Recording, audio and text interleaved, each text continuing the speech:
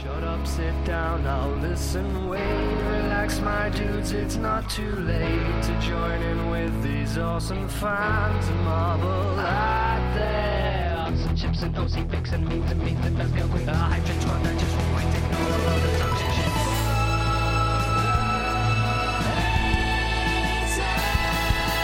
Love creators, collaborators, night losers, see you later. Support a random, a stand of fandom, and counter judge your big season.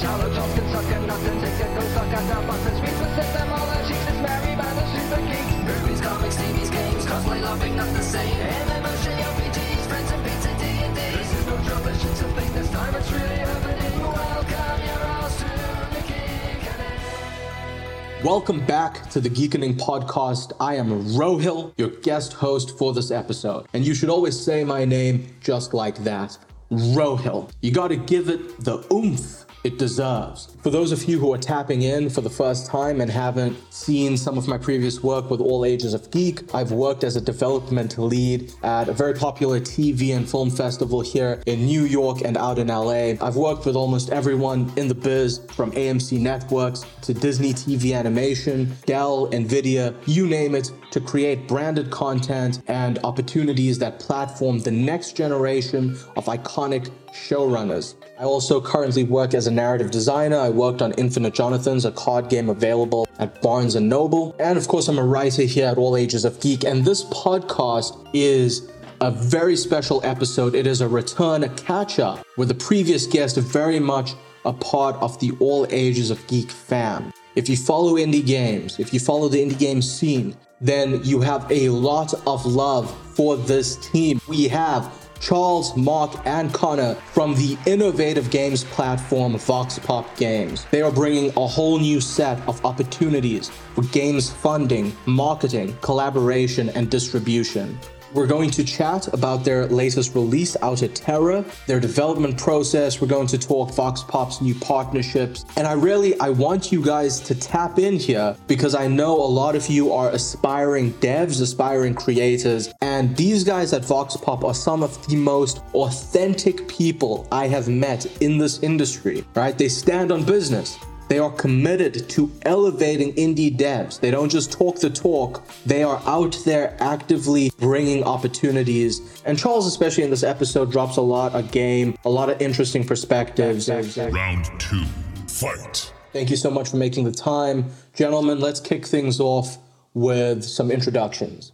Charles. Well, I am, of course, the founder and CEO of VoxPop Games, and my name is Charles Yu. I spent quite a few years as an independent game designer myself. I started VoxPop to really try and alleviate a big problem that I noticed. Once you start working on a more professional level, and especially if you're dealing with a small studio, dealing with contractors and the like, you're really beyond the point where you can just give everybody a revenue share and expect that they're going to come on and help you build the project, right? You run into trust issues with contractors. Do I believe that you're actually going to pay me what you're worth, what I'm, doing for you? And as the studio, you would run into a lot of accounting problems as well, right? So let's say you actually do get a bunch of people to agree to help work on your project for a revenue split. Am I going to be stuck writing a check once a month, every month, to every single person who owns like a piece of my game? The idea behind VoxPop is to automate this whole process. We help contractors find projects they can put a little work into, get their revenue share, and when the game reaches market, they'll automatically get their revenue split as dividends. Or they can sell their shares early if they need that money now to other people who will hold on to that revenue and wait for the game to come to market. As the dev, you gain a system that allows you to help manage what you've promised all these people, and that will automatically pay them so that you don't have to worry about the accounting side of stuff yourself. And you can find the talent you need when you need it. So we really want to support independent and small developers by linking them together with other people who are also looking for projects on their downtime. Mm-hmm. And Mark? Co-founder and chief operating officer. My name is Mark Rodriguez. I've been in the interactive entertainment industry for a little under 18 years now. I've worked with indies and middle of the road AAA devs and AAA studios such as Rockstar and Capcom. And I worked on the streaming side to bring out product for HBO and Major League Baseball and Disney Plus. So I have a huge affinity to all things cool content. Mm-hmm. Yeah. Hi, I'm Connor. I'm the chef of the team. I cook up everything that you see and hear. I guess not everything, but a lot of it. I just graduated Bradley last year with the degree in game design, and I was interning for VoxPop at school. Just kind of worked out. I got picked up, so that's pretty sick. Coming out of school, it's been a really cool project to work on and something that I've really enjoyed so far. So, hello. Perfect, thank you. So we got the VoxPop team here. VoxPop's library now, over 300 games available, all kinds of genres. The title that we are focusing on today is VoxPop's first VoxPop-funded game, Salt and Pixels: Outer Terror. Let's go. Super intense, kind of a bullet hell game that perfectly captures that grindhouse, that B-horror feel. Very self-aware, but also very loving towards, the genres that it borrows from. Yeah. So can you chat a bit about Outer Terror, the inception, how a project like this is brought to life through VoxPop Games? And VoxPop's Indie Fund, which was way more, I guess, in its infancy, the previous time that we got a link up. Oh, yeah. Outer Terror is the first game we've really fully funded. There are games that we have assisted with a small amount of funding, but they were basically already done. I believe when we last spoke, we were basically just in the planning phases of setting up this fund. We hadn't actually gotten anything yet. The way it worked with Outer Terror is we got a proposal that we really liked. We spent some time negotiating a contract, deciding a budget. And from there, we basically just had check-ins every week, in addition to setting these milestones and funding things for OT. Mark can talk a little bit more about the experience of working with Salt and Pixel on the dev side. We also did put in a lot of our own time and effort into building things for the game as well. We ran QA for the game. We helped design the UI. I, in fact, made a lot of assets for the UI myself. We helped get the art done for the game. We found and managed contracts for the game where necessary, right? So for stuff like voice acting, video editing, and the like, and we handled like PR and marketing for the game as well. So we were involved every step in the way, trying to take care of the boring stuff so the devs can focus on the actual design of the game. I've been a huge fan of Brandon Rodriguez at Salt and Pixel. He's a solo dev out of Virginia. I had been following his work for years. We had worked previously on a couple of titles that we just distributed on the platform, like Crush or They All Die Screaming on the VoxPop platform. Should have mentioned this earlier. Outer Terror is actually a sequel to a game. Spiritual It started as a sequel. When it was pitched, it was a sequel. Yes. It's a spiritual successor to a game that was actually already on the VoxPop platform called The Grey Death. Gray, the protagonist, is also the protagonist of The Grey Death. Yeah. When I was doing more of a deep dive on Salt and Pixel, I was seeing some of the work in progress stuff on Grey Death. So initially I thought, I wonder if this is kind of the early phases, the early drafts of what would become Outer Terror.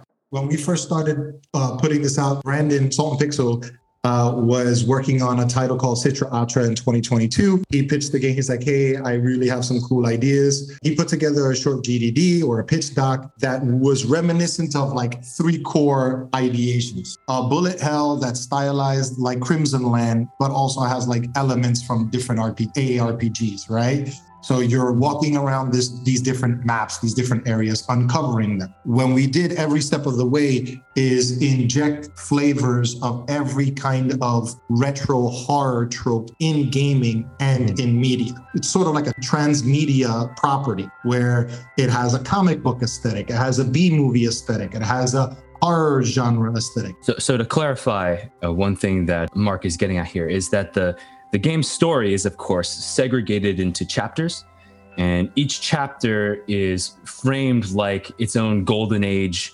horror comic. They can all have the same overarching villain, this Cthulhu-like entity, but each actual conflict can be drastically different from one another. What you were saying about the Grey Death, one of the reasons why we were so ready to work with Salt and Pixels, because we were already familiar with the developer. And we had already worked with him before on this previous title. I think when you're setting up a new program like the VoxPop Fund, this is your first time trying to manage a project like this. You've never funded a game before. It's really helpful if you can work with people that you already trust. I know, Rohil, you got to give us now what you thought about it. You have some hands-on, no fluff, but like, what did you think of the experience? Yeah, it's a fun ride. I had a good time with it. This is an aesthetic, you guys know, that I typically gravitate towards. I don't like to use the word addictive because of the negative connotations, but I will say this game does have an interesting relationship with my dopamine receptors. The anthology approach to this game is so cool. Such a large roster of characters, especially for an indie title. It's an impressive cast. Which of the characters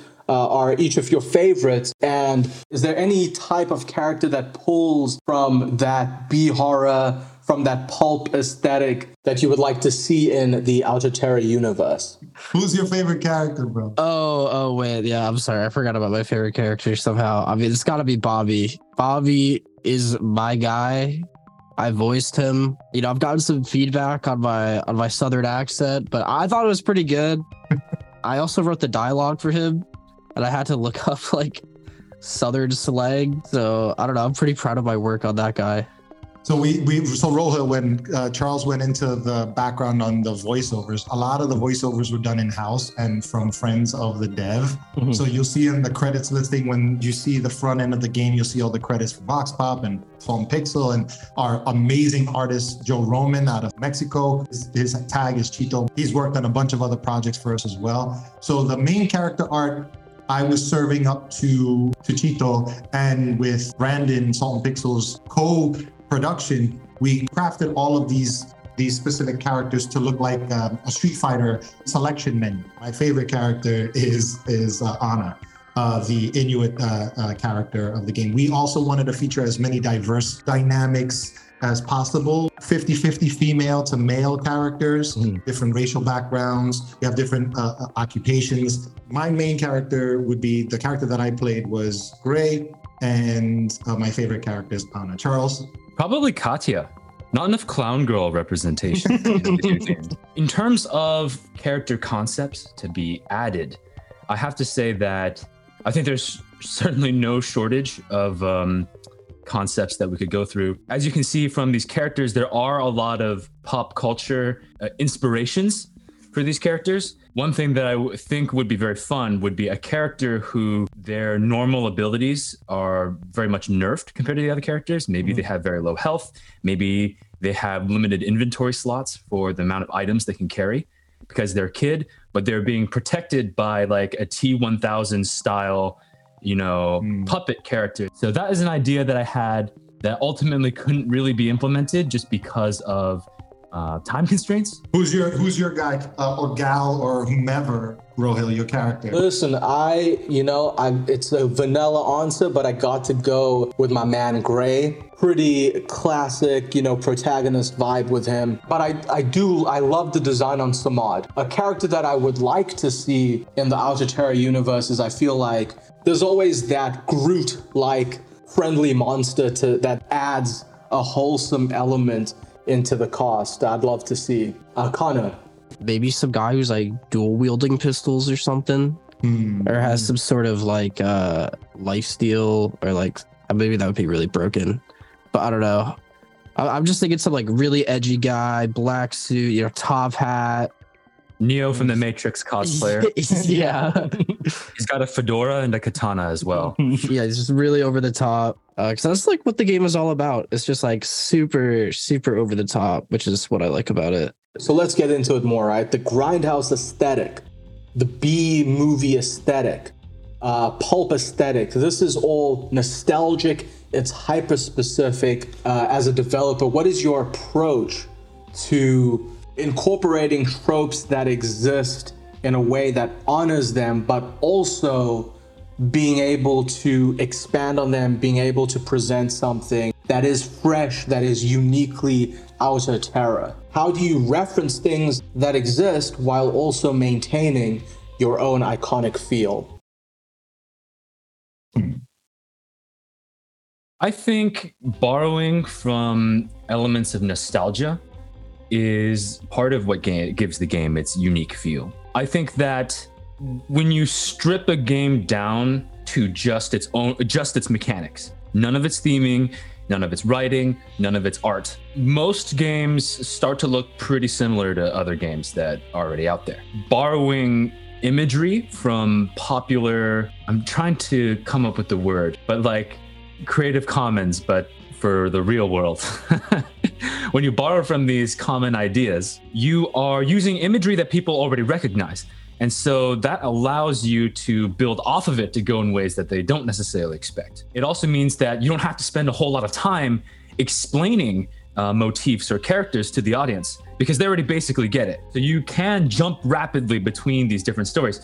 The reason why we can go from fighting zombies to fighting toasters and refrigerators that have been taken over by an evil AI or whatever, right, is because we are referencing some of these popular tropes. That's the real advantage to borrowing from some of these nostalgic elements. It means you don't have to spend as much time on exposition, and that gives you more time for creativity and variety. We can just be like, no, all our toasters are rebelling, start shooting the toasters. In a 2D shooter, audience knows how that works.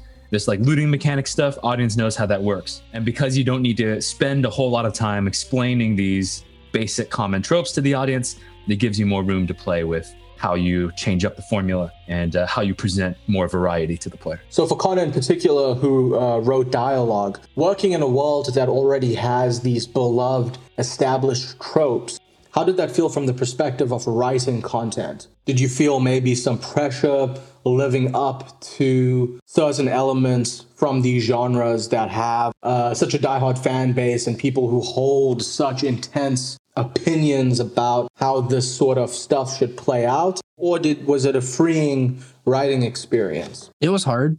At the same time, I feel like there was a decent amount of freedom in it. I kind of felt like because the game was mentioned earlier a bit over the top, like you could get away with some things that might be like a little cheesy, but like it fits, if that makes sense. And especially, you know, going off the things that were kind of the inspirations for the game, I kind of felt like that actually fit into the kind of things I would write anyway. So I actually really enjoyed it. You know, I'm like a 2000s baby. So like Mark kept sending me things and he was like, you need to look at this. You need to look at this. You need to look at this.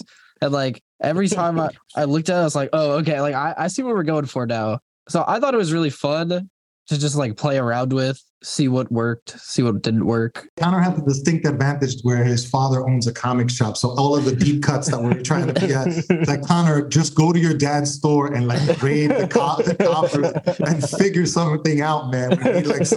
We need something spectacular. A lot of the stuff that we were doing early on Roll Hill was experiment on what we can do. But like my generation, I feel like the old young guy. I'm 41, going to be 41 in August. And all of the stuff that I was alluding to, Connor had never even like seen. I was like, but your dad owns a comic shop. Like, just go to his shop and get this book. And he's like, it's not that simple. So for us, I think the freedom that comes with having the support of, you know, Charles with VoxPop and the developer that we have being so fluid and able to bend and ebb and flow with the creative process, I think really lent a lot to the experimentation. It was invigorating for me because I only had this freedom at Capcom. What's a favorite piece of dialogue from this project that sticks with you and has become an in-house go-to reference among the team? The coolest piece of dialogue that came out of this game is actually our Don't promo that Charles voiced.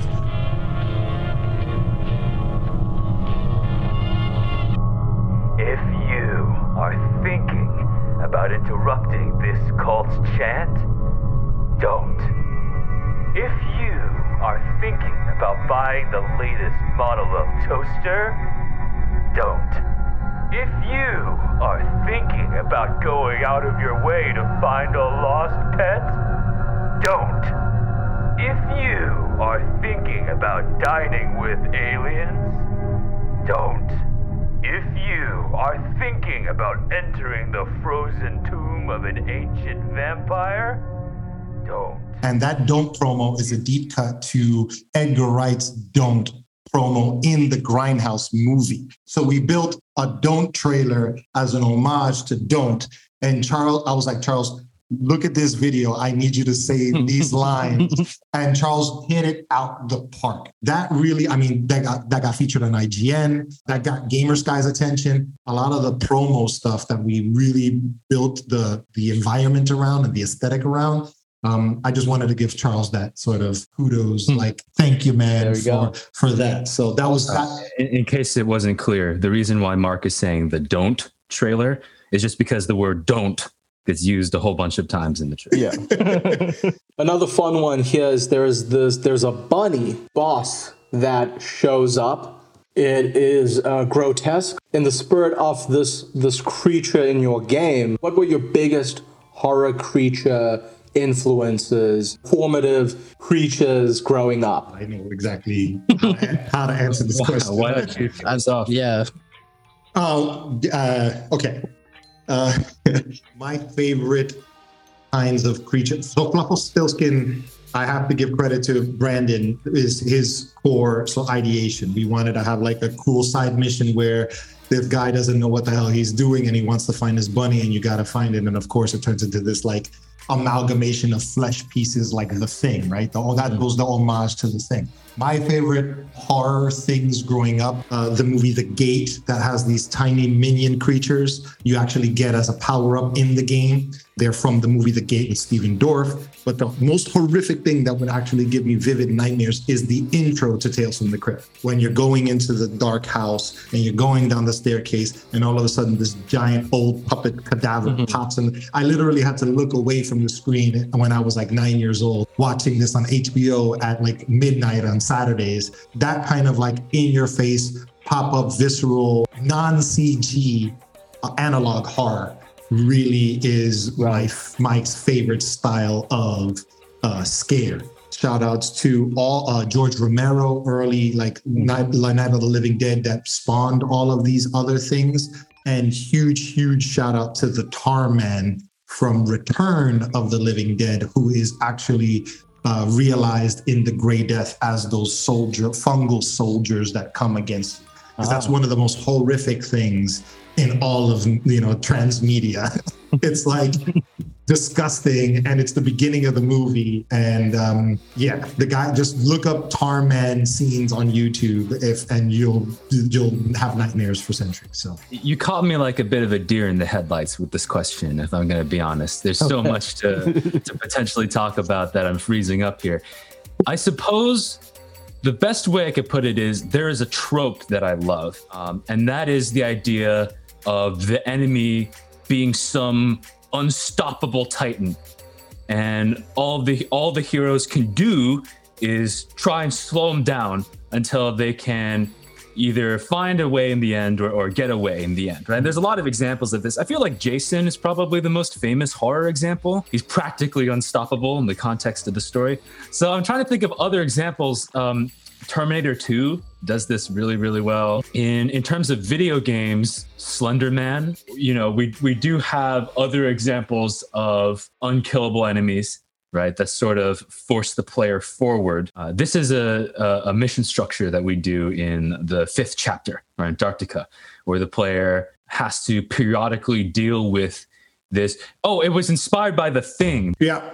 The player has to deal with this immortal vampire queen that will just show up and chase them around. You can't kill her. You can slow her down by burning gasoline, but you need that gasoline to get away. So it's like an inventory management thing.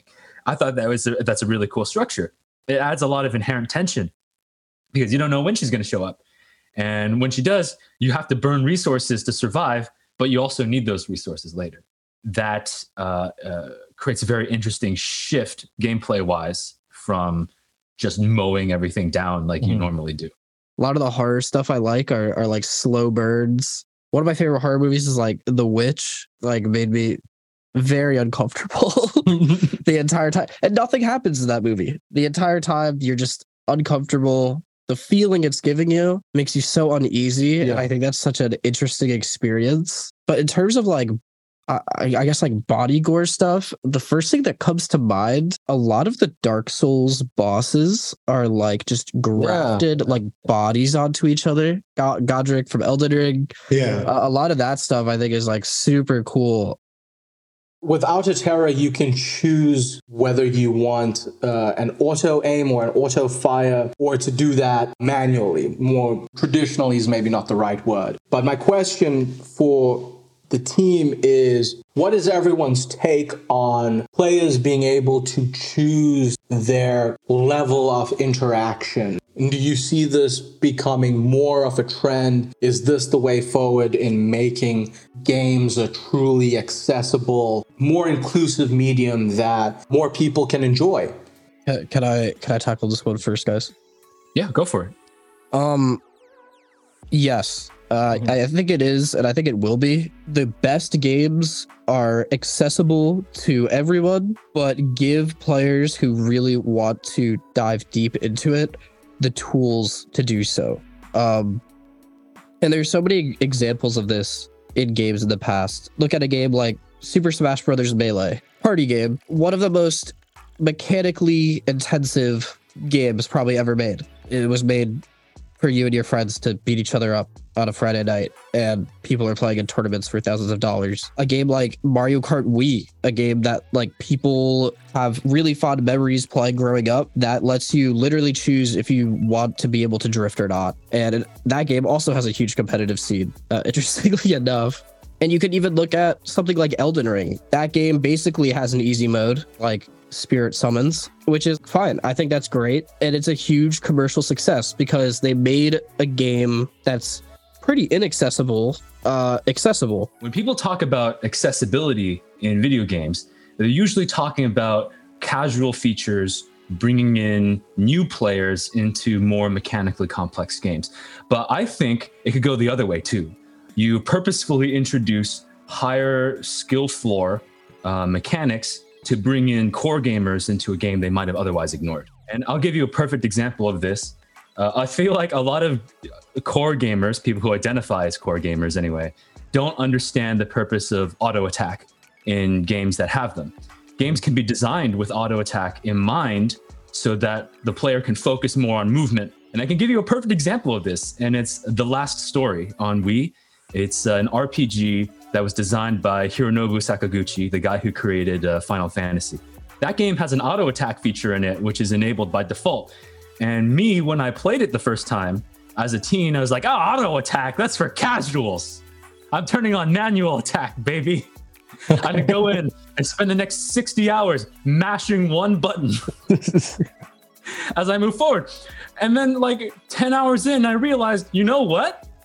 This is dumb, right? Because the actual focus of the game is supposed to be on positioning this party. I'm controlling like 6 dudes at the same time. There's a cover system in place. Manual attack is actually holding me back a lot. People don't realize that these elements of the design, the reason designers put them in, doesn't have to be just accessibility.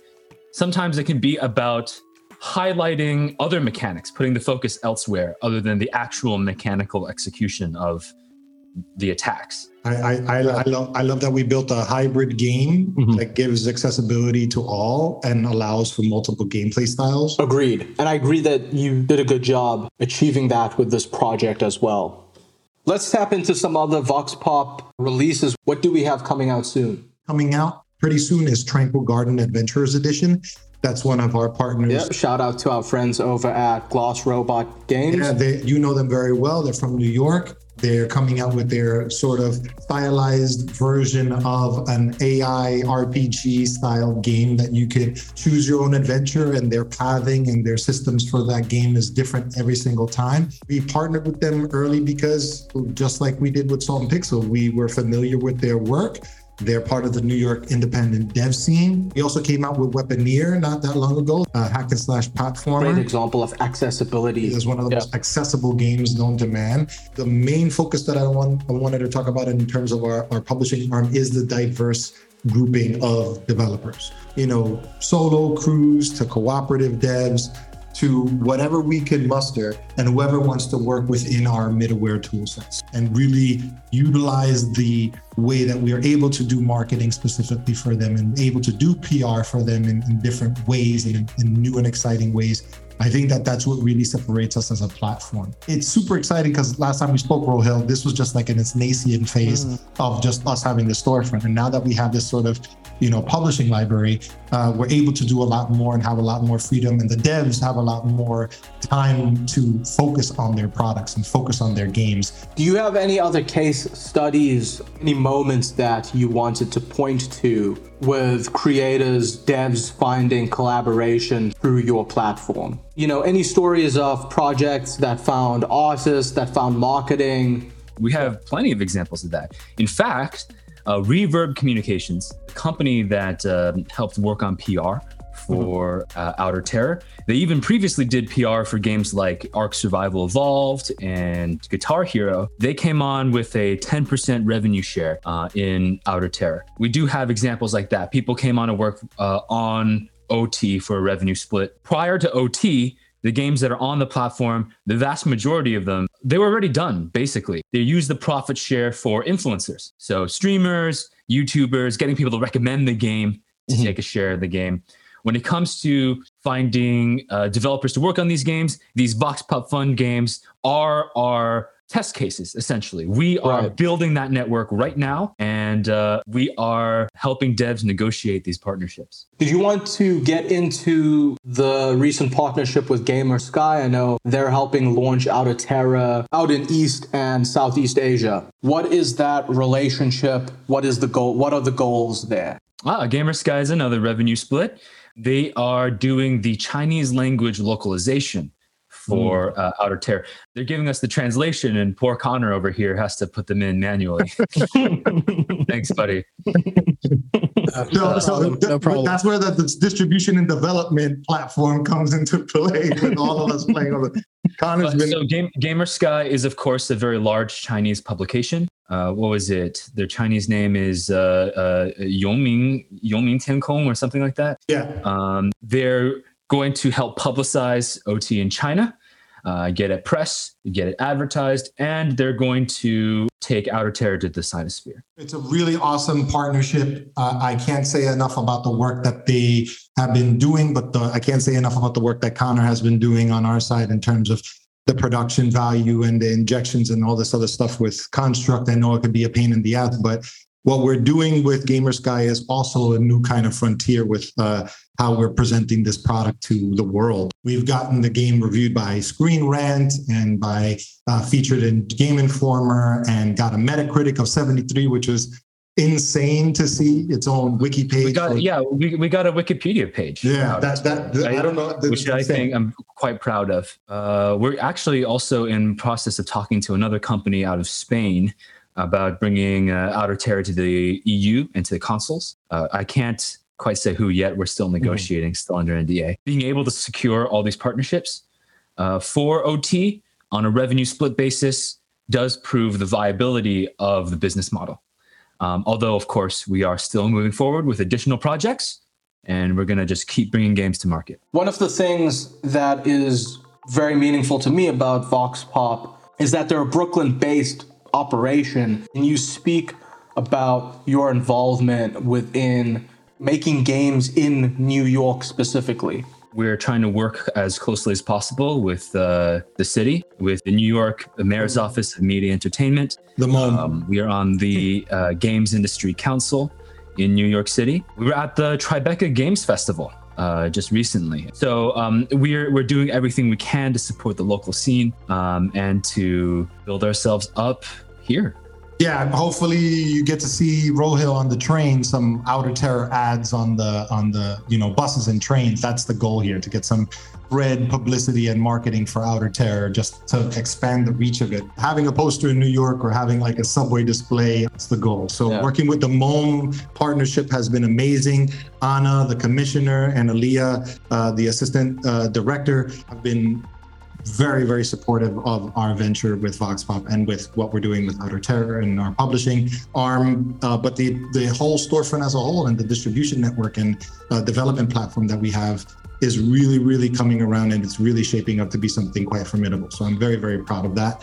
Yeah, I'm always shouting from the rooftops, check out, all ages of geek and the Geekoning and your work, Rohill. So yeah. Check out Outer Terror. That's a fantastic game. Tranquil Garden from Glass Robot, Weaponeer. All of those will be linked on this page where you are listening to us right now. Thank you guys for making the time. Thank you guys for just making a career in games more accessible to independent developers. What you guys do is important work. All right, thank you so much, team. Thank you. Be safe. Thank you. Bye. Bye. Bye. Bye.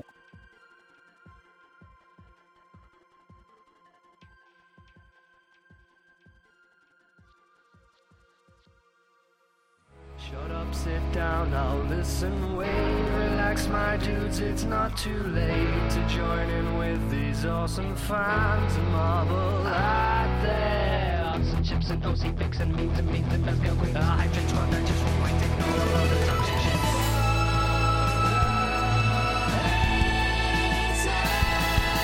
Love creators, collaborators, night losers, see you later. Support a random, stand a phantom, and go tell your big season. Charlatans can suck at nothing, they can go suck at their buttons. We possess them all, and Jesus Mary by the super geeks. Movies, comics, TVs, games, cosplay, loving, not the same.